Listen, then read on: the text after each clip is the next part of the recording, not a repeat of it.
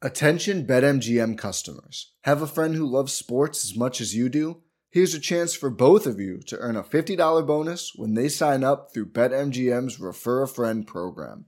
Just sign into your BetMGM account and click on the Refer a Friend program to send your friend a message inviting them to register a new account in the same state you use BetMGM in.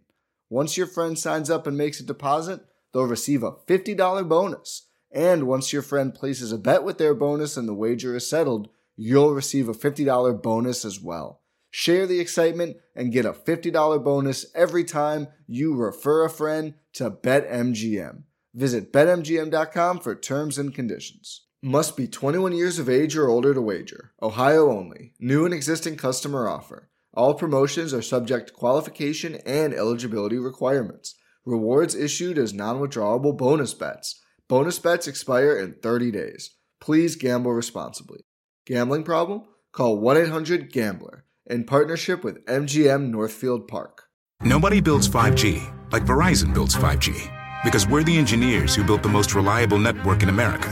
And the more you do with 5G, the more building it right matters. The more your network matters. The more Verizon engineers going the extra mile matters. It's us pushing us. It's Verizon versus Verizon. 5G built right from America's most reliable network.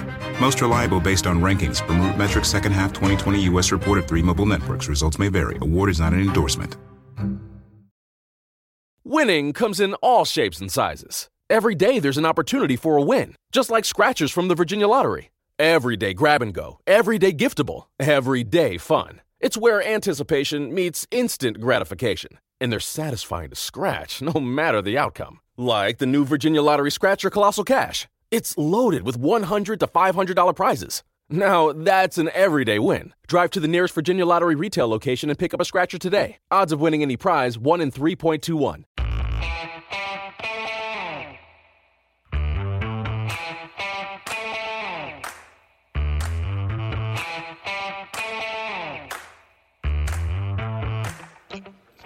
All right, it's another film study. This is fun. This is where we get to look at the postseason games and get some extra Ravens games to discuss. Ken Mikusic, how you doing? Life's good, Josh. How about you? I'm doing great. I mean, this is a fun game to talk about. You did the defense without me and Sarah, and you talked about that. And, I mean, the defense would put out one of the best games of the year. So I'm excited to see what the offense tracks like on paper as well. Yeah, that was a lot of fun to do the episode with Sarah. We tried a new format on that. I want to try it on the offense again once too, but I want to just point people to that once. And I know most people will listen to both, but we did a review play-by-play, and despite me horrifically being bad with my own notes, I thought it was actually a really cool new format for the defensive show. I hope people give that a chance and just want to get that out up front. All right, and joining us for this as we look at the offense is Jordan Coe of the Situation Room. Jordan, welcome back. Thanks for having me, Josh and Ken. I'm happy to be here. We're thrilled to have you, Jordan. What's going on in the Situation Room before we move on? Yeah, we've been checking out kind of some of these past games, and we're trying to really queue up what we're doing heading into this week with Buffalo, and trying to track a little bit of what Buffalo's been doing, what happened in the matchup last year with the Ravens and Buffalo, what they might try and do or what they might try and do differently. So trying to get a little into those game plans and see take a peek ahead to next week. We'll want to talk about that on the show to whatever level we can. I'm sure we have some mailbag questions that have come through, and we'll get a chance on that level too. But anyway, some good opportunities to talk through this. Really efficient comeback win. The Lamar Jackson run on what looked like a pretty critical 3rd and 9 situation really keyed a lot of that. And I thought the man defense that the Tennessee Titans were willing to play against Lamar really came home to roost on that play. I mean, he beat him for a lot of other big plays, but that one in particular really turned the game. Yeah, it's interesting. You know, teams have this really hard choice between going with man or going with zone against the Ravens. And I mean, I don't know what I would choose if I was a defensive coordinator, because Lamar has really, I mean, especially over the last 6 weeks, been keyed in throwing the ball, especially against the zone. And I don't know if that's Roman. I don't know if that's kind of Lamar's comfortability with getting more input in the game plan as kind of things roll on, but he seems to be locked in against the zone and forcing teams a little bit to having to play that man and open that up for those touchdown runs.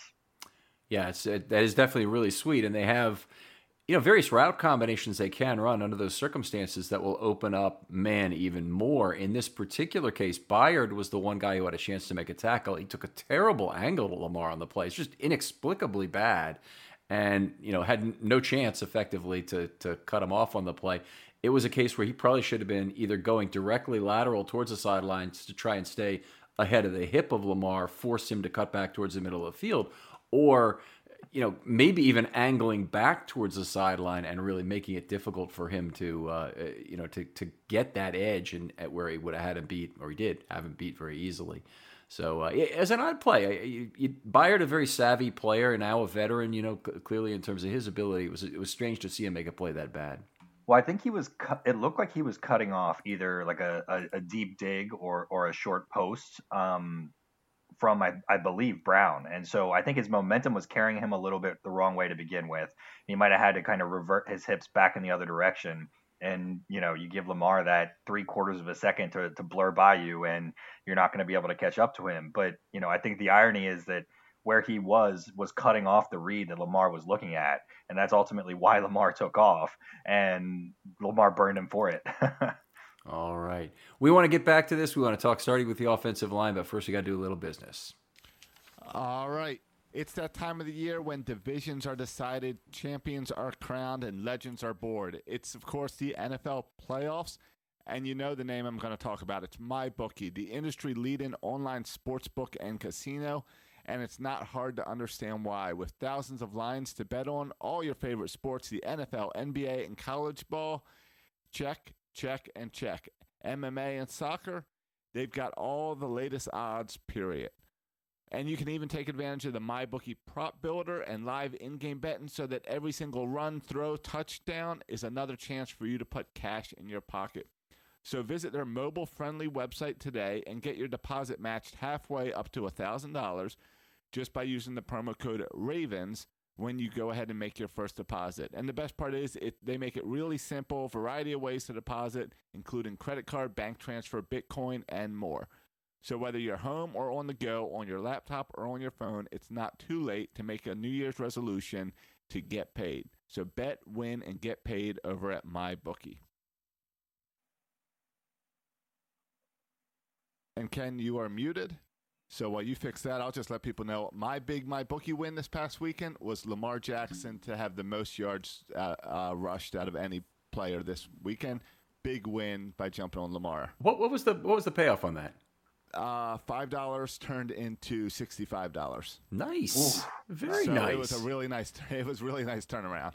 All right, that's a good win. All right, let's talk some offensive line play. We'll start with the overall. I always like to start there. 62 scored snaps. The thing that held down scoring this week was 5 sacks, 3 1/3 of which were charged to the offensive line. There were other components to it, but most of those sack charges went to the offensive line. 2/3 of a quarterback hit in total went to the OL. 13 pressures in total on 29 dropbacks is a high number. So there was also a fair number of pressures that were there. Lamar only ran the offense out of 1 pressure, but it was the play of the game. We'll continue on. Ample time and space on 7 of 29 dropbacks, 24%, resulting in a passer sack, 9 balls out quick, 1.5 runs for loss, charged the offensive line. So they got a little bit of everything, except they did not allow a penalty in this game. They did not have a penalty in this game, which is nice because the penalties have been a big part of the negative scoring in recent weeks. I have some information here from last week. They pulled a tremendous amount in this game. I will have to count them up on my sheet. But the incredible thing we saw was a ton of counter play in this game with 2-man pulls from left to right, both left guard, left tackle, and left tackle center. But it ended up with Orlando Brown pulling 15 times in one ball game. And they were long pulls, not shorts. Yeah, they really broke this out in actually the first Titans game this year, where they started these kind of 2-man counter pulls, either from the center and the guard coming with Brown. And they love it. I mean, it's a great play. I don't know if you got a chance to see any of the ESPN did this mega cast, and they had Bruschi and Rex Ryan and Keyshawn Johnson all breaking down film live during the game. And Teddy Bruschi's head looked like it was going to explode when he was watching these counter pulls, because he was just, he was like, you don't know where the key is, you don't know if it's going to be the center, you don't know if it's going to be the guard. It was really great to hear, a really intelligent linebacker like that talking about kind of how those pulls really do kind of mess with the heads of linebackers of the other team. You're the second person who's mentioned that to me, and I've seen like 20 seconds of it today. But now I'm so upset that I missed that, or didn't tape it even. But Rex Ryan, I heard, was understand. Keyshawn Johnson was on it for a little bit. Brewski, who else was it? Booger McFarland and Matt Hasselbeck. That's a pretty good, pretty savvy crew of ex-players and coaches. That's right there. That counterplay has become a real staple. Obviously, they run it 15 times in one game. It doesn't really help offensive line scoring that much because there's a bunch of blocks that don't get converted, but it's not all about that. It's about selling a fake a little bit.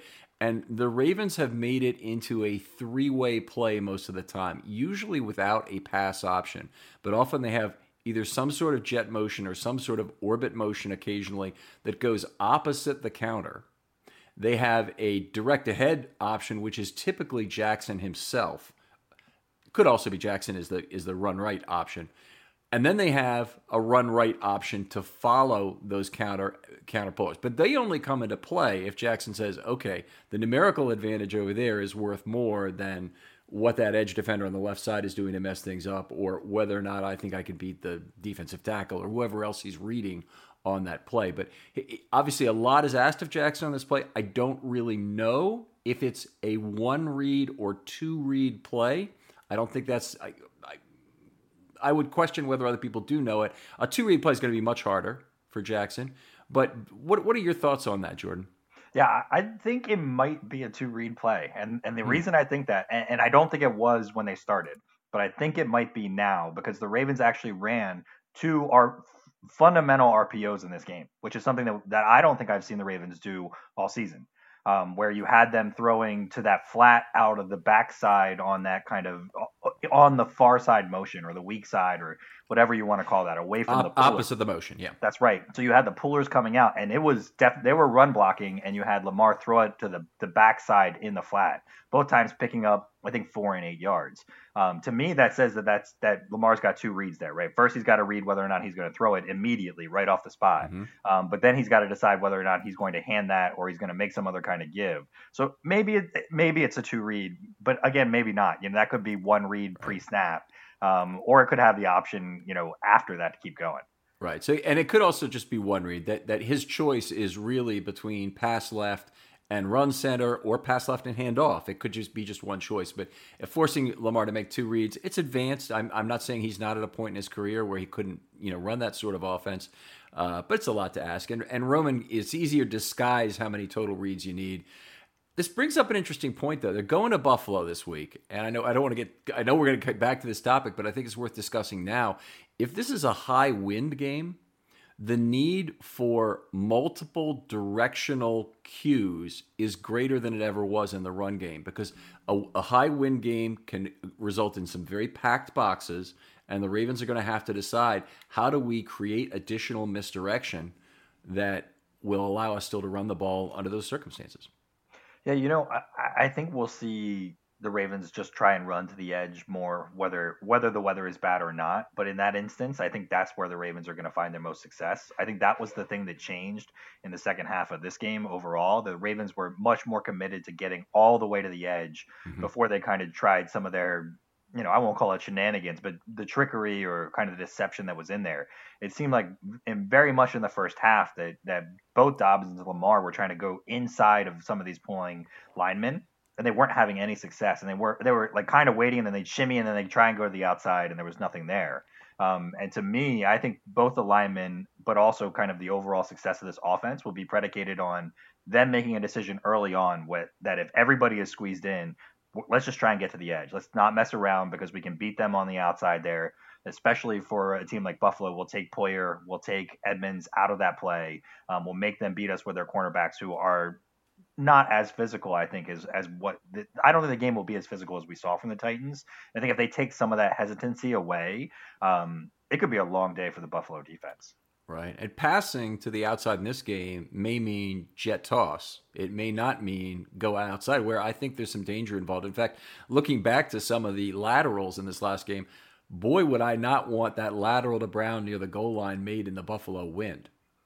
Oh, man. I mean, at a very minimum, props to Greg Roman and Lamar Jackson for being able to make that call and execute it. But I totally agree. Props to Brown for hanging on to that ball when it's on the side of his helmet. Boy, impressive. Let's talk offensive line again. We're getting there. So Orlando Brown had 15 pulls, career high, by far the highest ever scored by a left tackle. It's just an absurd number. I want to put that number in context. I think there's only been about 25 of slightly over 1,000, maybe 1,100 games I've scored in 15 years of doing that where a Raven has pulled 15 times in a single game. And the high ever came in this game also, by the way, and that was Bozeman with 22. But Orlando Brown's 15 pulls for a left tackle is just out of this. It's so much higher than the second highest I've ever seen. It's not even funny. And you know what? I wouldn't even be shocked if we saw something again similar to this in Buffalo. I think they're going to need to have so much of these triple potential positioning, and you really are going to need to have a power option among those if it's a condensed field game, that I think they're going to want to set up more of this. Yeah, I mean, I totally agree. The three-pronged nature of this has changed the zone read option, which was a two-pronged nature before, with kind of a one key, one read and go. And to some degree, Buffalo figured it out in the game we played against them last year. And then beyond that, I think the rest of the league kind of caught up to it, which Greg Roman figured out pretty quickly through the first 4 or 5 weeks of the season. You add this dynamic level where, like, even when you put Dobbins in motion or Duvernay in motion behind that, and you get pools going in one direction, runners going in the other direction, Lamar kind of doing his thing, like you were saying, they might not connect on these blocks as linemen, but you got to figure they really enjoy it. Yeah, it's definitely an interesting way to do it, and it puts Lamar in with more chances to get into space, as we saw in this game, as well as the other players, and we'll get to a little bit of that later. Orlando Brown had some problems, and honestly, I think the 3-second standard as a pass blocker relative to what you'll see from PFF and other sources, it's 2.5 seconds, was a little bit tougher on him. And he ended up with a D in this game. If I had given him 15 out of 15 on pulls, which I don't do, he got 9 out of 15 on pulls. But if he'd had the last 6, he would have moved up from a D to a C. So that wasn't really everything. It was really more about the pass blocking failures in this game. And he had some. He's entitled to a mulligan. He certainly played very well on that side. Yeah, he had a pretty poor game, and I, not to bury the lead on you here, but I thought the offensive line overall I thought they played a little passive generally, and Brown too. They just let the Titans play into them. They let them be the ones kind of dictating which way they were going to go, and were less decisive. And in the second half, they got more aggressive with it, and they just would go out and actually block guys and get in their faces. Brown on the 4-yard Lamar run in the red zone right before the sack. Brown basically had a combo block where he didn't release to the second guy and it just seemed to be a lack of aggressiveness to me. So I'm hoping to see them just get a little bit more forceful, all across the line, but Brown in particular in Buffalo next week. Right. I agree. Part of the problem was they really didn't have an answer for Simmons. And once they couldn't get him blocked, then that kills off a lot of your releases into level 2, because you can't really make easy releases, get off that double team if he's penetrating 1.5 yards into the backfield play after play after play. And they did have a lot of problems with that in this game. I'll move on. Bozeman, 22 pulls, the new individual record for a game. In fact, there's only been one other time where the left guard has pulled 22 times. That was in 2018. He pulled 3. And James Hurst, of all people, pulled 19 times in that game. But new individual record for a game. And he had a kind of a subpar. He had 2 where he gave up a half penetration or a half pressure on a pull. So he only scored 15 of the 22 points. Not ideal, not certainly up to the standard that he's set for himself these last few weeks. High C in the game. It wasn't a terrible game. It just wasn't a great game from Bozeman like we've been seeing. He probably was the best Ravens lineman, I guess, of the 5 of them, although McCary played similarly okay in this game. But no one just really stood out as being great. Yeah, Bozeman has been so consistent this year. So, and I don't think we've seen and you probably know these better since you're grading it. We haven't seen a lot of games where he plays kind of poorly in back-to-back games. So I'm hoping that he comes back out with kind of some of those pull connects that we didn't quite see this past week. Yeah, it's he's passed up some blocks that are obviously schematic. In the Bengals game in particular, he's passed up Sam Hubbard a couple times on the right side to move to level 2. So I know that's a schematic choice where they're leaving Hubbard, and it didn't work out, which made it look bad. But that's the coach is telling him to do that. Obviously, that's the plan. And then he's going to level 2 and not finding a block, which makes it look extra bad. On that kind of a play. It's just the nice thing about it is when they run the counter, he has the first block to make. So he always makes the juiciest in the backfield edge block. That's usually the easiest one to get. And then oftentimes that's why scoring can get reduced a little bit from this. Orlando Brown has to turn the corner, find somebody in space. That's a much harder ask of a left tackle. Yeah, and usually they've both been a little bit better on it. Hopefully it was just the Titans in these guys' head a little bit coming into this game. All right, let's move on. Patrick Mekari. Some trouble with Jeffrey Simmons all through the game. He was one of the guys. He's not the only one who had trouble with him. Solid C effort overall. He did give up, let me make sure I have this right here, a half a pressure, a third of a quarterback hit, and a third of a sack. So he was involved in several different events in terms of pass rushes. Missed only 4 blocks, which is not too bad for a center. Scored at the middle of the C range. I don't grade on the curve, and it's absolutely fine. If all your offensive linemen score a C, you're probably doing fine because you have the cohesiveness necessary to hold your run game together, and in particular for the Ravens, that's important. Nobody's screwing up so bad as a pass blocker or getting penalized a lot that they're costing you a lot of big plays in that regard. So I think I don't have any problem with that, but nobody's standing out in terms of grades. And some people do ask me, you gave him a C again. Why do you hate him so much? That's this kind of thing. But this is not bad at all. Yeah, and I also wonder if he's fully healthy, and whether or not, kind of schematically, if the Ravens are doing a little bit to protect him and his back, that might have played any part in this. Did you see indicators when you were watching the game that he might have been favoring something or not looking right? Not like indicators, but just not performance wise. Like on the sack that he took in the red zone when the Ravens finally got down there, where Simmons and I forget who the other linemen were, just basically schooled both Powers and Mekari. Mekari was kind of the bigger culprit. Powers kind of recovered from that one, but Mekari didn't. And it just seemed like, I don't know, the strength just didn't seem like it might be there at the same level. But again, the Titans really get up for these games. And so it makes it a little harder to identify. Right. Okay. So this was the Brooks Reed sack. Yeah. Right. Okay. I actually gave half of that to Phillips and half to Powers, none to Mekari. So interesting. We'll have to take a look at that together maybe sometime, maybe after the show and think about that. But it's an interesting one. Oftentimes, it's the other thing is the flush is the thing that I really penalize because oftentimes that will create movement by the quarterback that puts the another blocker at a disadvantage. So the pocket doesn't have its integrity anymore, and now the guy is to the quarterback is to the side of where the blocker is, and you just can't hold that block anymore. Yeah. All right, let's move on. Ben Powers, 7 missed blocks in this game. He had portions of 2 sacks, a total of 5-6. That's a half plus a third. It was not a bad game for Powers, but he'd been playing better, and this was a C. Not a terrible effort again, but he's been doing better. I think we've come to expect more of Ben Powers now, haven't we? Yeah, I don't know. I also wonder whether some of this was scheme and kind of what the Titans were doing. There were a lot of A-gap blitzes, or at least feinting of A-gap blitzes or run blitzes through the gaps where they did a lot to try and kind of squeeze everything together. And so, it seemed like Powers was a little overwhelmed by that, or the whole interior of the line was a little overwhelmed by that. And so it's always hard to separate whether or not some of that was just miscommunication, passing guys off, not sure where they're coming from, and being a half step late. And that to me, that's where the aggressiveness matters. It's like, I'm going to go block that guy. We're going to be like, these are my assignments, and I'm not going to worry about it if that assignment ended up being a miss. Seemed like there was a little questioning in that process to me from the offensive line this week. Yeah, this is an interesting point you just brought up with regard to Buffalo, who likes to show a lot of simulated pressure, and sometimes they bring it, but they like to stuff the A-gaps. And is that a concern for this interior offensive line as currently structured with Bozeman, Mekari, and Powers? I mean, I think it is, and that's part of why I think the Ravens have to be dedicated to getting to the edges on these guys.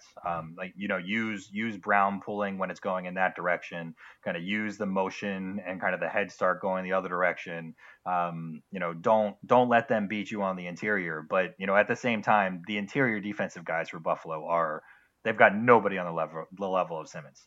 And I think that's going to be part of it. If you look at, and I don't put a ton of stock in PFF, but if you look at their PFF grades on the defensive line, they're not good for Buffalo. Yeah, not great tacklers across the board. That's where I think that the Ravens' run game could really lean on them. One of the issues that is coming to mind now is if they would want to go motion to the middle with a tight end or fullback, the way they have with Ricard, with Boyle, with Tomlinson, players like that. That motion is going to be a scarce resource in a game like this if they have some packed boxes, because you're probably better off showing a speed option to opposite your counter to give them another look in that way than you are trying to pack the box with another with one more blocker when the box is so crowded to start with. That's my strong preference, and I would have said the same thing heading into this Titans game. I actually think that there are some pretty strong overlaps in the middle of this defense, especially kind of in the A-gaps, about how Buffalo and Tennessee kind of approach, in particular, Lamar and the running quarterback. So I totally agree. We need motion to the edges, a lot of lateral movement, or even a willingness to be more spread out and go wide. I know the Ravens kind of like to keep it tight because it lets that flat leak, if there's off pressure, kind of be an easy dump off. But you get the same action if they go out wide and you throw it all the way out wide. And I'd rather they kind of keep them spread out in an effort to kind of shut that down. We saw them do that in the Cleveland game on the one Lamar Jackson touchdown. They started where they were packed in the box, and there were 8 or 9 guys in the box. They spread out, and only ends up being 6 guys. And Lamar, he didn't skate in, but it was a pretty easy run up the middle for him to get in for the touchdown. All right, move on to DJ Fluker. He got the start in this one. I confirm that he did not get the start. Phillips get the start. We'll talk about him first. I liked Phillips' games in a lot of ways. It was not a game without warts, but I thought he was quite physical in the run game, particularly late. Probably was the Ravens' most physical run blocker. He was bulled by Brooks Reed early in the game for a half sack. He had shares of a couple pressures, but I thought as the game wore on, he was the guy who was getting more push into level 2. Sometimes it's a down block and then a half level up kind of opportunity, but there are other times he was just pushing his guy on that right edge more than the other linemen were getting push. Yeah, I think the potential for Phillips to be something, the next few years is really there, and he got thrown a little more into this, but he can be really ferocious at the point of attack sometimes. And I he's not there yet. When you say he's not without his warts, I think that's the right way to put it. But I think there's something there. Yeah. All right, warts. Phillips had a C in this game as well. Let's move on to Fluker. He'd been playing very well, and generally he's been playing very well. Although it's a sine curve of performance sometimes with his. It's kind of like more time at the high end of that, which is not a sine curve, and I know you math guys out there. But he had trouble on the right edge this game a little bit. He got run out of one pressure by Lamar, which is good that happened. It means that he was less effective as a pass blocker. He did get 2/3 of one sack charge. Honestly, to me, it looked like he's playing hurt, that he didn't really have the mobility to block 12-6 the way he'd been able to before and really make that work in the same way. Yeah, I would put it the same way. He definitely didn't look healthy, and the Titans do a pretty good job on the edge too. I feel like they were putting pressure there and kind of running a little kind of contain-ish action from the edge guy, and that's just not Fluker's game to handle effectively either. Now, Brooks Reed, he's the same Brooks Reed who has been in the league for a very long time, right? Yeah, my co-host of the Situation Room, Gabe, was asking me the same thing. He said, I didn't even know Brooks Reed was still in the league when that sack happened. Yeah, it's incredible. So he did play previously in a playoff game in Baltimore with the 2011 Houston Texans. So incredibly, he's been around. He had 6 sacks as a rookie. He was looking like a pretty good player, and his career was pretty much a ski slope after that. Wasn't bad in his years at Houston, and then he hasn't played too much since. And I guess he's one of these late career practice squad guys who got another opportunity to play for a contender. Yeah, I was. He also got some time. What, in Atlanta, right? Is that right? Yeah. So he played really effectively for the Titans.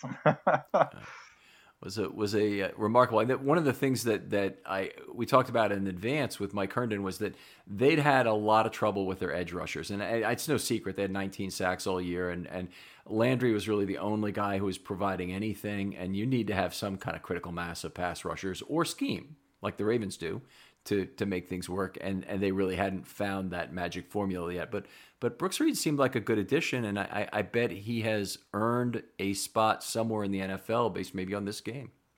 Yeah, when you say that, Ken, it makes me think a little. There was a lot of consternation in the Twitter world, right around halftime, that the Ravens had given up 4 sacks in this game, and I think that was a little overstated in the sense that of what you just said. I think the way Tennessee approaches Baltimore is different than the way they approach everybody else on defense. And so scheme actually works to their favor a little bit against what Baltimore tries to do from a sack perspective versus other teams. And that's, part of why, when we talk about some of these grades for these offensive linemen, I think Tennessee's scheme and that pressure in the middle of the defense had more to do with it than kind of anything telling about the future of this offensive line play. It's a great point. And the other team, regardless of who they are, is not a set of robots who's been wound up and set to play.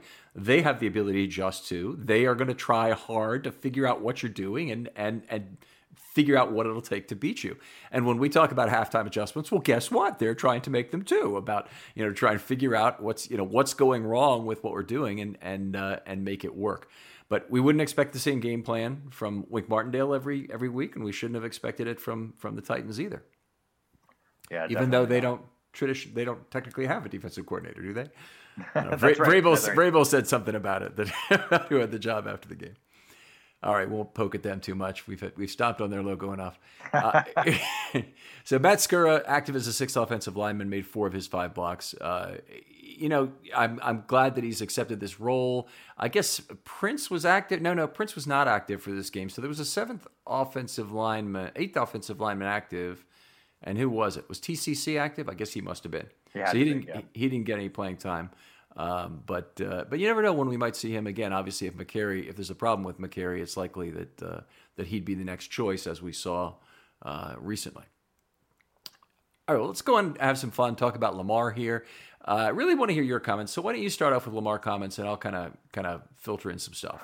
Yeah, I thought Lamar. I mean, obviously Lamar played a fantastic game. You can't argue with the final results, and that the electric touchdown play. You can't say a whole lot more than that's Lamar, right? Lamarvelous, right?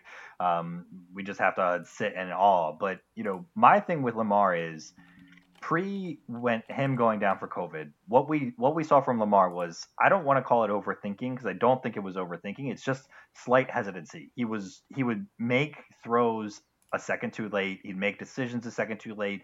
He'd break the pocket. A second's probably even too much time. He'd break the pocket half a second too late, make a throw half a second too late. And that was throwing the timing off of a lot of things. And it felt like at times in this game, Lamar was kind of ebbing a little bit back to not playing fast enough, not thinking through plays, not being ahead of what the defense was trying to do to him. And, the play that stood out to me the most was the sack that he took in the red zone.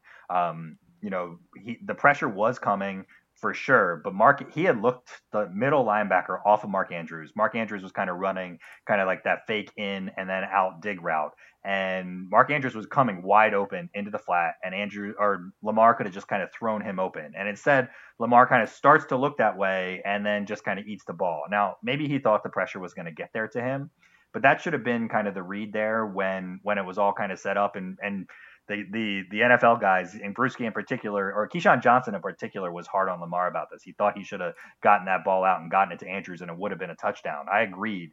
And I'd say that be my only thing for Lamar. He's got to trust what's in front of him. He's got to trust his reads and his guys. And if he just plays through that, which I feel like he did for the last 5 weeks, he is unstoppable. And that's part of what makes Mahomes so good. Mahomes just trusts what he's going to do, and he does it. And he makes mistakes sometimes, but it more often than not, it works out. And I think the same thing would happen for Lamar. Right. I like that. I think Lamar did make other mistakes that were potentially costly. The throw in the end zone to Andrews probably should have been intercepted. The route was undercut. The defender had a chance at it. Andrews maybe had a chance at it too, but the defender really had the first chance at that ball, which is what I don't like. The other ball I really didn't like was the ball on first down after the turnover thrown to Brown on the roll right. I have no problem, by the way, with the play call, trying to put the game away with a first down there to Brown. But I do have a problem with the throw itself, is that that wasn't the spot to beat the defense. There was another spot, namely closer, and letting Brown run laterally for the ball that was safer. And where he threw it, he actually put in a position where a tip could have gone to Byard, and it almost did. Yeah, definitely, I agree. Not the right read, not the right throw. But if Greg Roman could stop running 2 vertical routes within like 2 yards of separation from each other, like I would be in shock, right? Like one of those guys should be running, like essentially one of them should be running north and one of them should be running kind of like a deep slant or a post or a dig. And the fact that they're running together there makes that a really hard throw for Lamar too, because he's just throwing into traffic. I was looking at the Titans game from last year, and we were talking about kind of the beautiful throw Lamar made to Hollywood in this game, kind of down the corner. And he made a similar throw to Brown last year, and I was rewatching it, and it was the same thing where you had Hollywood and somebody to his outside, both running north-south, both outside of the numbers together. And to me, that's part of the risk of that play. You take away the ability for Lamar to kind of choose where he wants to throw it, and that part of me thinks that that's on Roman, and it's not neither coached up in advance schematically or read wise. Like if Roman can't make the right decision about the route tree patterns that he wants to run in combination together, he's probably not advising Lamar about where to place the ball very well in advance of that either. Yeah, that's an interesting observation. That certainly could be true.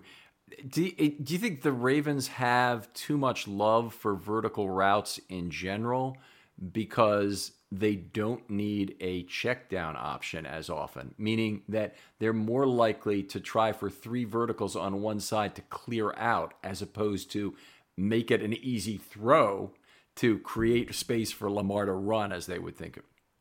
I don't have a problem with multiple verticals, and if you go back to the touchdown in Week 17 against the Bengals, you've got basically a 4 verticals play that got Brown open on that deep crosser. It's to me that's the concept, right? Why have Brown and somebody to his right both running north-south? Just bend him to the inside. Mm-hmm. It doesn't even have to be a defined post. It's just like kind of that deep middle crosser, and you put a lot more stress on that defense. Yeah, force the safety to make a choice, and then when he does, he's chosen wrong if you can throw it to either. The touchdown that reminds me of is the touchdown to Andrews, and I'm trying to remember if that was the Cleveland game or exactly what a game was, but Brown ran a route which forced that high safety to make a choice to come to him. And you'd think that, Andrews is his favorite target, or maybe not, but Brown, even though he's having a lot of problems of receiving at that particular point in the season, had, drew the defense with him and left Andrews open for a fairly easy pitch and catch. It was the Titans game. It was the first Titans game. It was the first Titans game. Yeah, it was and that concept was, those concepts are easy and subtle adjustments to kind of the same kind of play calls that we're making in those situations that would, I think, in a lot of ways improve them. I did have a problem with that kind of look, though. I think the Ravens should have run something underneath that would have given somebody a chance to run for a first down there.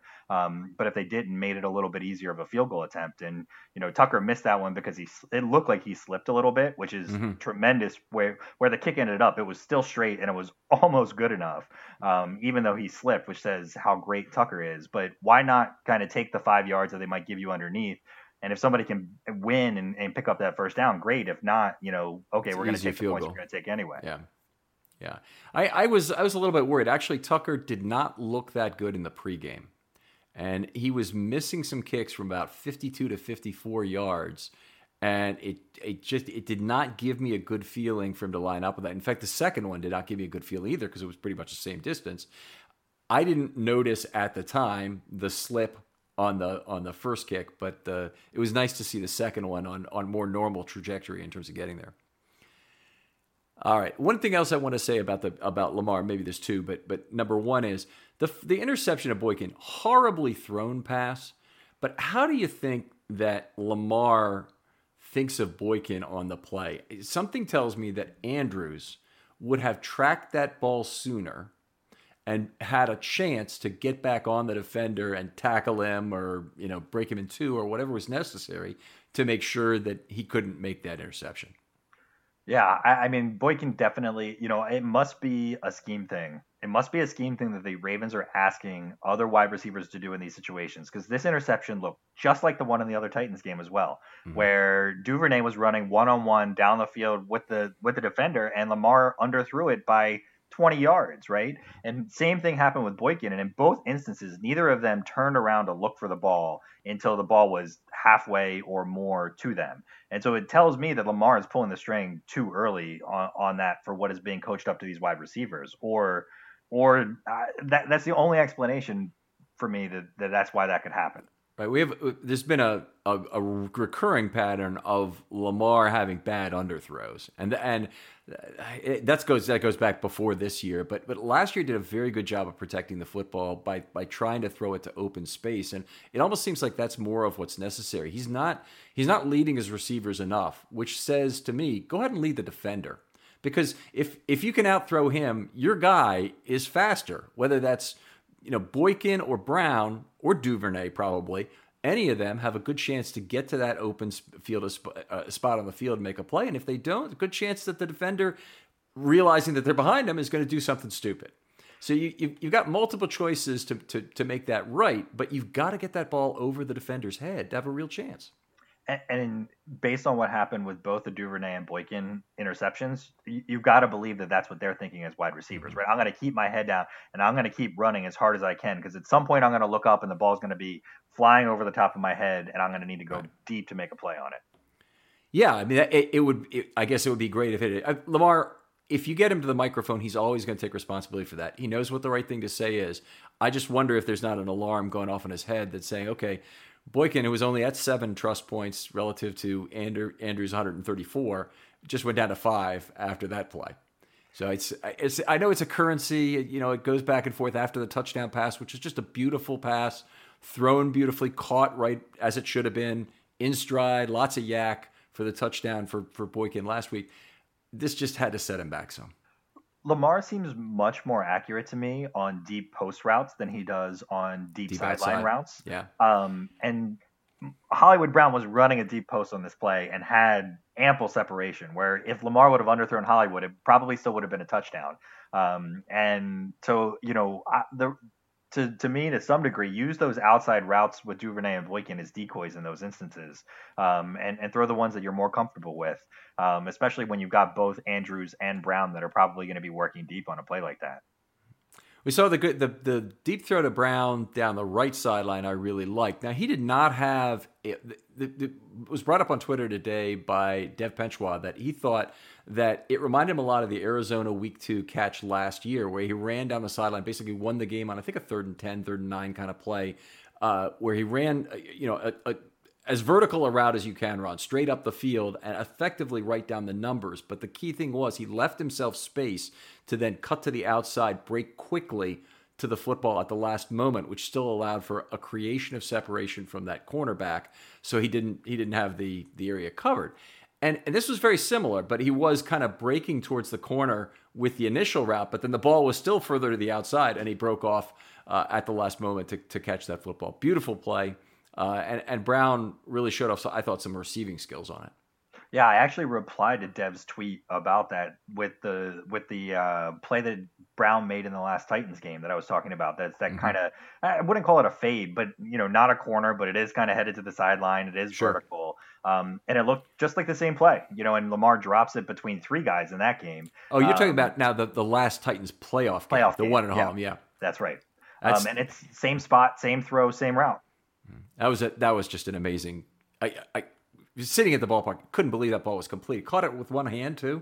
I mean, it's just outstretched, 3 defenders around. How could he hang on to that ball? I mean, and Hollywood seems comfortable to me, and this is what probably annoys me the most about the Boykin and Duvernay interception, kind of going back to both games, is that Lamar doesn't seem comfortable throwing the deep ball to those guys, but he does Yes. seem comfortable throwing that same ball to Brown in that instance and it being a lot closer to him. So don't make him throw it to the guy that he's not comfortable with. Don't run Boykin on that route, right? Or at least tell Lamar, look, he might be open, but like, look, Hollywood's going to be over the middle. You've done that a million times. If he's open, that should be your first read, not Boykin. Yeah, I think the first read is enough. Honestly, one of the things that's really bothering me is that they won't take chances with Boykin on vertical routes, and that means his trust balance has to stay at 5 and doesn't have a chance to grow beyond that. And it's just not a good place to be. They need to figure out how to get him involved in the offense if they're ever going to figure out what they have in him as a receiver. And one of the nice things about Boykin this year has been he's contributed to some extended plays. That to me is always a big thing. Now, he's done that in the end zone before, but he's done that over the middle of the field and roaming to the right sideline because he almost always lines up on the left sideline to try and help out on an extended play. That's one of the things I've been happiest about. Yeah, absolutely. We need, that'd be the one thing that I think, talking a little bit about Buffalo, that Josh Allen does exceptionally well with his receivers. They all seem in sync about where they need to go, when he breaks the pocket, where the spot is, and he knows where he needs to throw it. And if Lamar had that kind of chemistry with his receivers when he breaks the pocket, this league better watch out. Yeah. I'm sure he'll develop that with some other receivers as time moves on. But boy, you got to figure out how you can get them together and work on some of that chemistry. Thinking ahead to the Buffalo game now, a little bit of what you're mentioning, because Buffalo is going to play a lot of receivers per play in this game, assuming it's not a completely windy day that has to change their plans. But they'll see a lot of 11, and the Bills actually play a lot of 10 also, which means the Ravens are going to have to go to 4 cornerback dime a lot, I presume. And it may also be a game where they finally decide Jaron Kearse is the right guy and they need to bring in a professional dime back instead of, putting Chris Board there, a guy who's played in a proxy role this whole year. Yeah, and I love Chris Board, and he's done an admirable job, but I'd much rather see Kearse out there. The Ravens, or who just came back from the IR? Harris, Devontae Harris, I think just got activated off the IR as well. Yes. So, I want that to be an actual defensive back for this game in particular. And they're going to need it, if they win for the Kansas City game too. You would consider Harris as a dime back or put Harris on the back end, or what would you try and do? Yeah, as a dime back, or, I think that Josh Allen was really effective against the Colts, throwing to the slots when they essentially weren't coming up on the line and playing press against them, or maybe not press, but like just letting a free release 7-8 yards, and Allen was just lighting them up on that. And I would love, I have no problem with the Ravens running out 4 cornerbacks and lining them up on the 4 wide receivers, and whether it's man or zone, do whatever iteration of that they need. You saw a really great play in the Titans game where Humphrey and Peters looked like they were playing man, but they basically switched off their guys and totally fooled Tannehill. It was fantastic communication. The Ravens can do that kind of thing where they bring guys up to the line, but also confuse Allen about what he's going to see on the back end. And it was set up well because they basically played press the entire game. That didn't mean necessarily that Humphrey put his hands on Brown the entire game, but he was in his face at the line of scrimmage, and that forces him to work on different release techniques. And, Humphrey can, at his leisure, decide this is the one that I'm going to disrupt timing-wise in a different manner. I also thought, frankly, Brown did a fantastic job relative to his opportunity set in terms of catching the football. I mean, you never expected to make that many completions on so many closely contested footballs. Obviously, the pass interference in the end zone that didn't get called, we won't forget. I mean, we may consider it even based on the Peters interception at the end of the game. But the play down the left sideline that went for 28 yards when Humphrey was right there, I mean, that's incredibly fortunate that that he makes that reception and Humphrey isn't able to get a piece of it or do what he usually does, which is basically hit the guy with a baseball bat, namely his arm, across his 2 forearms. Yeah, I mean, the Ravens forced Tannehill to throw deep and to the far sideline as best they could all the time, and it really took away the easy throws from him. Like the one that we saw with the tight end that ran across, like they took those kind of Ferkser. They took those kind of throws away, and then Tannehill had to make the tough throws. And the Ravens were, the overthrow that he had on the deep out. I don't think it was to Brown, but there was maybe to Davis on a 3rd down. when they kicked the first field goal. Peters was right there in his pocket and was if Tannehill doesn't throw that to the right spot, Peters was going to undercut it and he was going to intercept it. And the Ravens did a good job of forcing him to make those kind of throws. I think they'll do or should do the same thing to Josh Allen. Right. Well, it's going to be a great game. Now, in terms of the 3.04 time to throw metric for Josh Allen, do you think that plays into his hands or against him with the Ravens? And I'll give you my thoughts on this first because, hey, I said it so I can give my thoughts on it, right? That's who we are as human beings. But anyway, my thoughts on the matter are that the 3.04 times a second could be a gift. That, if he's really thinking he can extend that pockets that long, that brings into play a lot of the schematic pass rush elements that the Ravens have in their arsenal. Stunting becomes much more valuable. You can bring pressure from all the different places the Ravens do and have it get home. I think Allen, despite the fact that he's played very well against the blitz, he hasn't necessarily done it against the kind of teams. He's done it more probably against the kind of teams that have very easy pickings at one of the 3 or 4 spots where he has one of his quality receivers on the field. And the Ravens, with their ability to put 4 corners on the field, I think inherently I have a better chance to get pressure on Allen. And then I'm going to add one factor to that. How about some wind? Yeah, I mean, the weather could be, everyone's kind of talking about Lamar not being able to play in the snow, but bad passing weather would be really bad for Buffalo overall, I think, for this game. But, I totally agree with you. I think that the Ravens are going to be able to bring pressure with 4 guys too. Judon and Ngakoue are going to be able to get after it from the ends. And if you first of all, I think Justin Madubuike is going to have a really big game because the interior offensive line of Buffalo is not very good. And he has just been playing like a man. He's been throwing guys around. So if you put Campbell and you put Madubuike kind of over the guards or even Wolf and you let them kind of play this, think of it like 2-gapping when you're run defending, right? And you're waiting to see, you're waiting, you're pushing your guy back, but you want to see what Josh Allen's going to do. Because sometimes what will happen is Ngakoue or whoever your end is rushes up the side and then Allen will kind of slip in behind those guys, right? And if your 2 D tackles are ready for that and they break to the outside when Allen does that, they're going to be right in his face the whole time. Or if he breaks to the inside, if you either have a spy or you can 2-gap it and go to the inside there, it's going to give him fits. If they can keep him in the pocket, I don't know how against the Ravens cornerback quality that you were just talking about, how he's going to get anything done at all. I can't not talk about this even though we're on the offensive show, but doesn't he actually provide a use for Patrick Queen as well? That he's a wonderful spy, has all the kind of lateral speed and enough size to get Allen to the ground, even though Allen is a very big guy. I think he's a big asset to have against a quarterback like that. And you can set him on the pass rush too. I don't think that necessarily means Allen gets away. He's very quick for that sort of thing. I just think where he's going to give you problems is if you depend on him in any way for coverage in a game like this where the Bills wide receivers are just going to be running circles around him. Yeah, and they don't have great running back receiving options or tight end receiving options. So this seems like the perfect game for guys like Madubuike against the weak interior offensive line and Patrick Queen to really show up as rookies, in a playoff game for this team.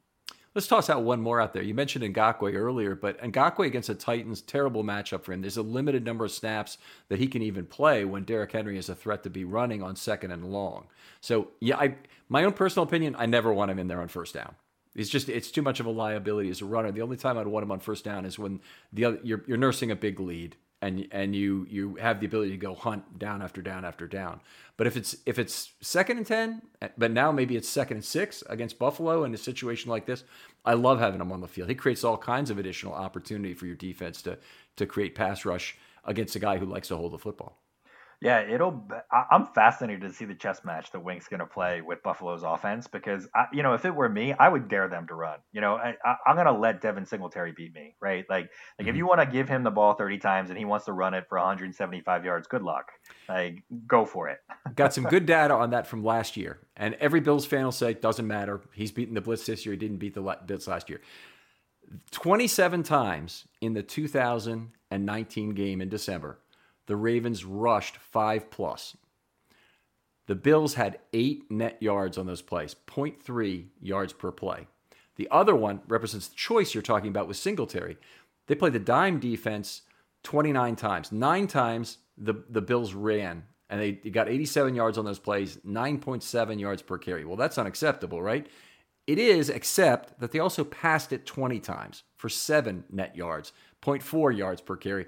And that is acceptable, and the net is certainly acceptable too. So it's something where I think the Ravens understand very well the choices they're making based on package. Martindale has proven to be an expert in this over time. And despite the fact that I wholly agree Allen is a better player than he was last year, I don't think the Bills completely understand, or Bills fans certainly completely understand the danger they're in with regard to Allen as being under pressure and what that might mean in this game. Yeah, and when you've got Marcus Peters playing on a hot streak too, I think that's something to watch out for, because he goes through these.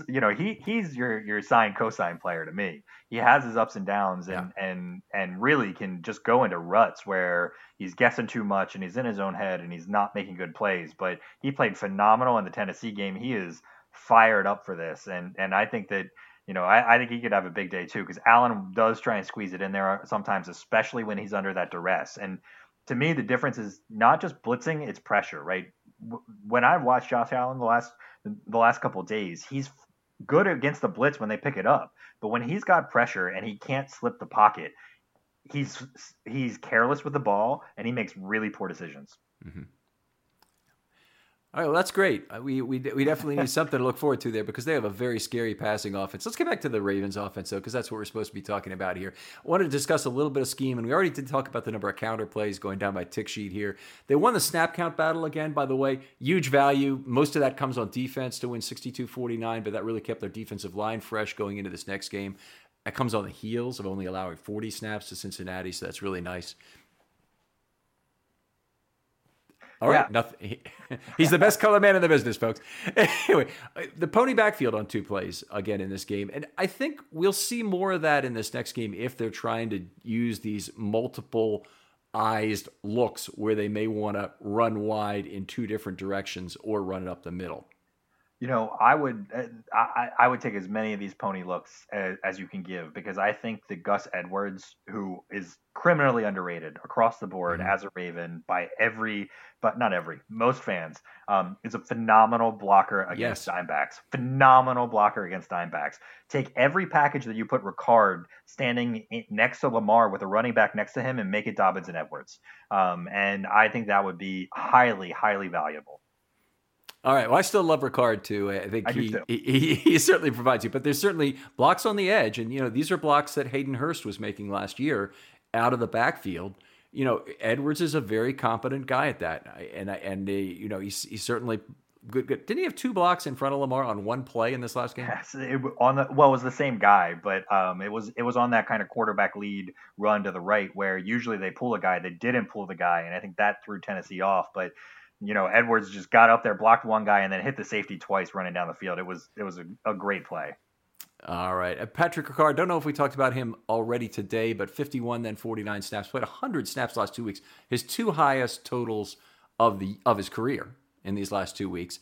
That change coming out of halftime really is the counterexample to any notion that you can't make changes at halftime. Yeah, the Ravens did what I saw from the Titans when the Ravens were motioning in the first half. The safety on the side that they were motioning to was coming down into the box and basically playing it like a run. And so what the Ravens needed a response to that, which was basically backside action, that could either be kind of like that jet sweep threat, which the Titans weren't biting on. So they had to release somebody backside into that flat and throw it to him. And do it from the other side, the way that they were kind of sometimes counter pulling or, whichever way that they were going on that. And it was devastatingly effective. Mm-hmm. 3 times on that drive. Obviously, his receptions really keyed a lot of what happened, getting it down the field, 2 of the first downs on plays to him.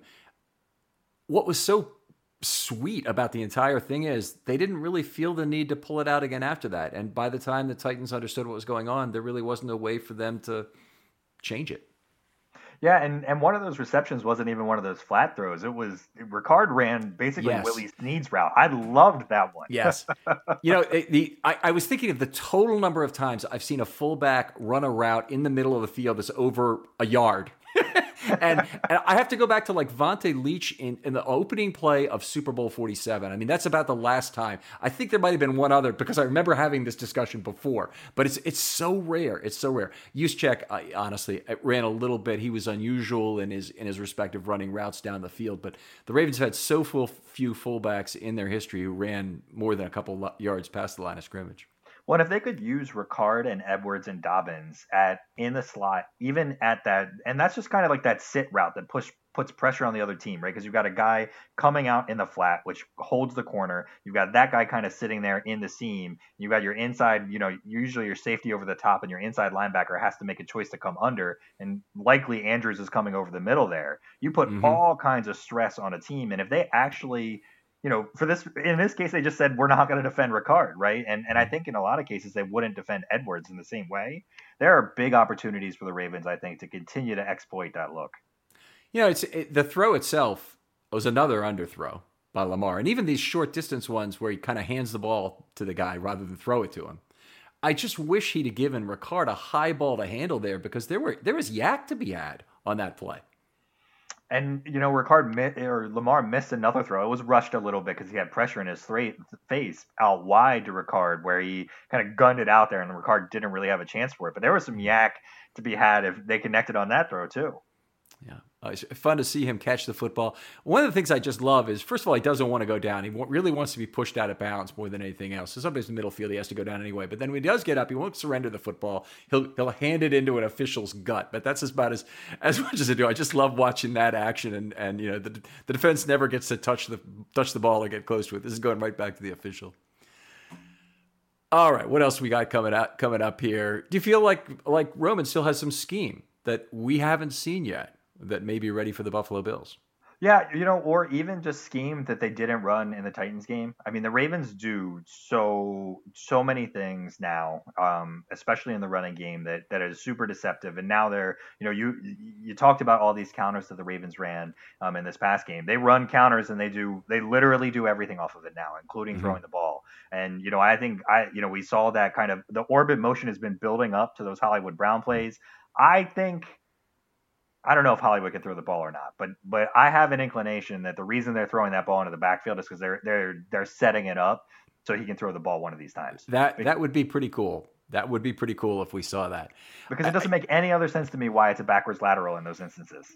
Do you get the sense that if the Ravens play 3 more games this season, that it's possible we might see one where there are 0 or very close to 0 counters, and all of a sudden we see some new scheme come up where the keys are different, but effectively they can run 4 to 6 plays out of this new whatever it is. and all of a sudden, you're like, I've never seen this before. They keep running this thing. What is it? I just have a feeling Roman's still got one of those left.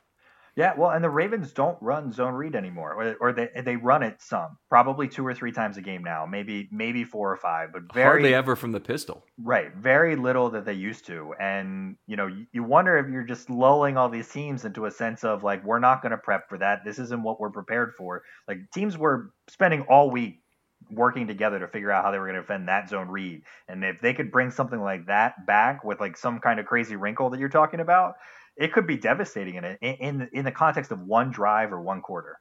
Mm-hmm. Yeah. All kinds of fun. Okay, is there a reason anymore to have Dez Bryant active? I'd like to see Devin Duvernay get more snaps. And Willie Snead is a good blocker, but the dynamic that Duvernay adds on those sweeps and his speed, his like ability to get to the edge, and he's a good blocker for his size and what he is. I'd rather see if we want a guy who's going to run a short out or be thrown the ball immediately kind of at the snap because they're playing off coverage. I want that to be Devin Duvernay and not Dez Bryant. Right. That makes all kinds of sense. You're right. A smoke route. You might as well make it a wide receiver screen. Your tight end is going to be split. Your wide receiver, you motion him to that side. Your wide receiver on that side, maybe Boykin, who's a good blocker. I know how much you love Boykin as a blocker, and you want to have him on the field for that reason alone, right, Jordan? I think he's a good blocker, but look, Boykin's got great speed upfield too. He brings some of the things that Duvernay does, just not. Duvernay's got a little bit more kind of north-south whistle to him, I guess I'd say. All right, very good. So anyway, we've had that discussion before. Obviously, you can probably sense that. Let's talk about any other skill position players you'd like to hit on while we're here. We've pretty much hit on everybody. But is there anybody else that you want to talk about? I mean, J.K. Dobbins, I think, is going to have a week this week coming up in Buffalo. I think he was the guy that I think made some poor decisions in terms of running inside or running outside in this game. And I think if the Ravens bring the same kind of counter pull, game to Buffalo, I think he's going to make better decisions. He's going to have more tape. He's going to have seen what it's like with all those guys in the box, know when he needs to get to the edge. I think J.K. could have a really big game in Buffalo. All right, that'll be key. One thing I want to see out of all the Ravens, and Dobbins would be one, although I haven't really seen that be a problem for him. That balance is such a big part of his game. Good footwear for this game. I don't care if it hurts a little more to wear those 7 spike, whatever things they are. Everybody's got to be wearing whatever gives them the best possible traction for this game. Since the Cleveland game, I obviously was the first time I probably noticed this more than any of the games, but I've gone back and watched a lot of the games over the last week and a half, and the Ravens slip a lot, and they seem okay with it. And so, I guess if you're okay with trading off that comfortability, I agree with you. Like we can't, these guys can't be slipping. You see guys slipping in the passing game, and which is creating all kinds of problems. Those are essentially negative plays where you're not going to get any yardage. They just, I don't think the Ravens, their equipment guys are bad or anything, but it's just like, you can't have guys slipping like this. One more thing, we had an oddball kind of a division of labor in this game. We had 24 defense and 21 offense, which you do not see very often along with 3 special teams. Now, what's odd about that is in the NFL now, you're forced effectively to have 8 offensive linemen or you don't get roster spot number 48. So effectively, your choice is made for you. And they have only 13 additional spots on offense. That's playing with a skeleton crew. Do you think the Ravens are willing to do it again? Because it seems to me they could make a couple choices that would get Curse active. They probably would want Moore and Curse in, for my money, for Welch and Bryant. I also think that Ellis has a good shot not to be active in this game, and if they advance the Kansas City game. You probably want another defensive lineman in that mix, but even Washington might not. Washington hasn't been active. Yeah, no, it wasn't active. Okay, yeah. It's just if they want to play 5 or 4, and I agree with you. I think that's another choice they could make. I question if at this point in the season, when it's single elimination, do you really want to risk losing the season on having an injury at defensive line when it can really kill you? I'm not crazy about that idea, and particularly given the guys have been hurt already. I would just, my own personal take would be go with 5 defensive line, even if it's a little bit overdoing it, as opposed to some other position. I don't think there's a good reason to go with 5 inside linebackers. I just don't think there is. And it's only special teams. So if it's special teams, more for Welch is going to be a lot of that in terms of a core special teamer who covers kicks. And when you think about covering kicks, how much of that is choice? And how often does it even happen anymore in the NFL? It is all choice. That being said, Andre Roberts really likes to run the ball out of the end zone. I've seen him run the ball out of the end zone 5 yards deep. Which is Buffalo's return guy. So, that may play a part in kind of a decision that the Ravens make this week. Right. And if you've got wind in Buffalo, obviously in one direction, those kickoffs are probably going to come up short. And so that'll be an issue, maybe even in both, if depending on how the wind is blowing and swirling and whatnot. Josh, what do you have in the mailbag this week? Winning comes in all shapes and sizes. Every day there's an opportunity for a win, just like scratchers from the Virginia Lottery. Every day grab and go, every day giftable, every day fun. It's where anticipation meets instant gratification. And they're satisfying to scratch, no matter the outcome. Like the new Virginia Lottery Scratcher Colossal Cash. It's loaded with $100 to $500 prizes. Now, that's an everyday win. Drive to the nearest Virginia Lottery retail location and pick up a scratcher today. Odds of winning any prize, 1 in 3.21. At Lowe's, we're your go-to for great gardening values every day. That's why we've lowered our price on select bagged mulch, now starting at just $2.88 a bag. Mulch helps prevent weeds and retains moisture. And when you put it down around trees, shrubs, and flower beds, you'll see how beautiful it makes your outdoor space. Just in time to welcome back family and friends. Shop online and pick up in store. Lowe's, home to the best part of summer. Selection and product availability vary by location. While supplies last, U.S. only. Excludes Alaska and Hawaii. All right. You guys did a great job kind of going all over the place and covering a bunch of the mailbag. The Bills are going to have fans in the stadium this week. You experienced a little bit of fans in the stadium this past weekend. Is 6,700 fans enough to give a home field advantage? There were about 15,000, I guess, 14,000, whatever it was, at Tennessee, and it was. They were there. When people wear masks, they don't just make that much noise, and even when they get up and they're yelling and whatnot, it's still not very loud. The Titan Stadium very militant about staying with face coverings, which is good. It's a lot of the noise you're hearing is piped in stuff.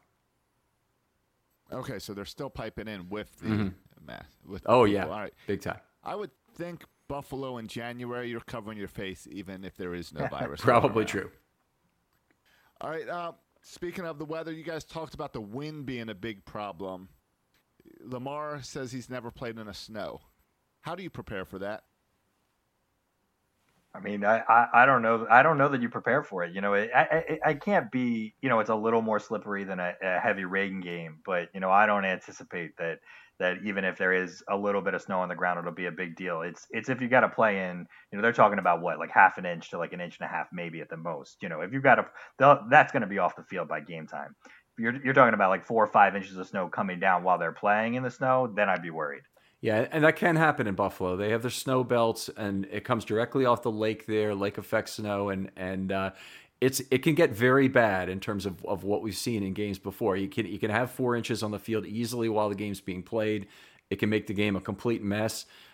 The guy from the Bills Mafia. No snow machine coming into the castle this week. I mean, I don't know if you remember the famous incident, but this happened in Buffalo. Was it was Buffalo, right, where the 3-0 game occurred against Miami, and they had the guy who was a prisoner who was on work release who went across the field with the snow remover and cleared off the spot for the field goal kicker. Yeah. Anyway, some interesting things have happened there, and I don't. They have more chance, but they have a lot of players from the South, just like the Ravens do, with Brown and Lamar, of course, and others like Bradley Bozeman, who've never played in snow. Stephon Diggs says he's never played in snow. So, what are you going to do? All right. Surprised Diggs have never played in snow. He seems like a guy who should have by now in his career. But I guess there's not that many games every year, and that's why fans get excited for snow and maybe not the players. Yeah. And Minnesota's in a dome, so he was protected up there. That's a good point. All right. The Titans and the Ravens clearly do not like each other and have some anger going on. Do you like that in your teams, or do you want some nice sportsmanship at the end of games? Oh, I love it. I like the edge. I like the fight. I think that if you're a football team, you've got to take every single edge that you can get, every play, and every half pound more worth of strength that you can pull from wherever you pull it is needed. Every half second that you can reach out with your hand or run faster is needed. I think that hate is good for football in general, and in small doses like this, where it's a they know they did something wrong and the Ravens responded to it. Maybe the thing can go away easily. If it were a divisional rivalry, it'd be harder. That the half-life of this hate would be longer because it would be, treasured in the rivalry by the fans, even though the players would get reminded of it by the fans on Twitter and on other places. But, this is a non-divisional rival. And the Titans, the fans there consider this their eternal rival. Well, I don't know how. We're not even in the same division, or we haven't been for 18 years now, 19 years, whatever it's been.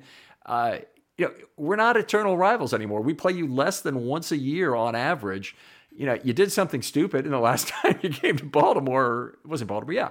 And we returned the favor. And it wasn't maybe the ideal time to do it during the game, but I love the fact that they responded. And the more I think about it, you really wanted to do it at the time that the breath was just taken out of the stadium and the players too, that they knew their season was pretty much over at the point of the pick to just stomp on it a little bit. Also, this was all Mike Vrabel's doing. He is a whiny little coach, and he deserved every bit of this. John Harbaugh did not push the team to do this. He didn't say anything about the team not backing him up. I'm sure he said nothing to them in the locker room about that. Like this was player driven, and it was a response to Mike Vrabel getting his players worked up. They're mouthy. They're flipping off players in game. I mean, that's the way you choose to coach. This is what teams are going to do when they beat you. Do you think Campbell or Peters or Humphrey or one of the defensive players didn't come to Harbaugh before the game and say, hey, if we seal this game on defense at some point, we're going to want to go out there and stomp on the logo? Because they bolted to that logo when that thing was – that was rehearsed like a touchdown dance. I mean, that's a great question. I don't know the answer to that, but Gabe and I were talking about whether or not it was taunting, and I was like, at first I was totally on board, not taunting. I went back and I watched the video, and it was like someone's like laying on the logo, another guy's stomping on the logo, like Peters is jumping around, like it was like waving. It was explicitly taunting. They definitely deserved the flag. Except that the NFL encourages players to do that in the end zone and run up to that camera and big screen at the end zone. But not the other team. And they celebrate the exact same way. I mean, maybe. I mean, that was my position initially, but when I watched it, it was pretty explicit. Players are, for some reason, sensitive about the logo in the middle of the field. It's just like when you put the logo in your locker room carpet, but you're not supposed to walk in it. So I don't know that. It doesn't make any sense. Yeah. All right, well, that takes care of the mailbag this week. We've got a big Ravens game on Saturday. We got plenty of film study content. This episode's a day late, so we swapped it. So Know Your Foe is already out. The defensive look back with Sarah is already out. We still got By the Numbers coming out. There's a Situation Room is already out this week. It's been a busy week, lots of content, as well as some articles up on the website, Ken, right? Yeah, so it'll be actually, if you're listening to this when we think you'll be listening to this, also out today is the defensive article. It's an abbreviated form, so will the offensive line article. Sorry about that. Travel, illness got to me this week. I'm a little bit behind on things, but hopefully there is a set cadre of people out there who really need the numbers for my article, and they've been vocal about it on Twitter, and you folks will have it, I promise. All right, that's all out there. Jordan, anything else we can plug for you besides the Situation? Yeah, you can check me out on Twitter at Raven Sit Room. My co-host is at Gabe Fergie. We're going to try and throw together a quick podcast about this upcoming Buffalo game too, so you guys can look forward to a little more content. We're not ready to let this year go yet, and I don't think the Ravens are either. Yeah, how much fun has it been?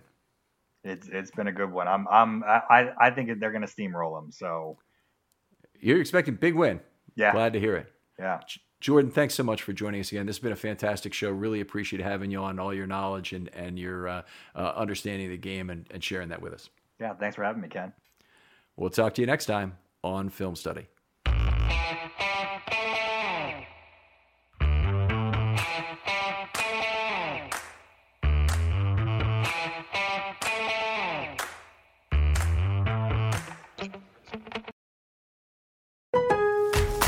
At Lowe's, we're your go-to for great gardening values every day. That's why we've lowered our price on select bagged mulch, now starting at just $2.88 a bag. Mulch helps prevent weeds and retains moisture, and when you put it down around trees, shrubs, and flower beds, you'll see how beautiful it makes your outdoor space. Just in time to welcome back family and friends. Shop online and pick up in store. Lowe's, home to the best part of summer. Selection and product availability vary by location. While supplies last, U.S. only. Excludes Alaska and Hawaii.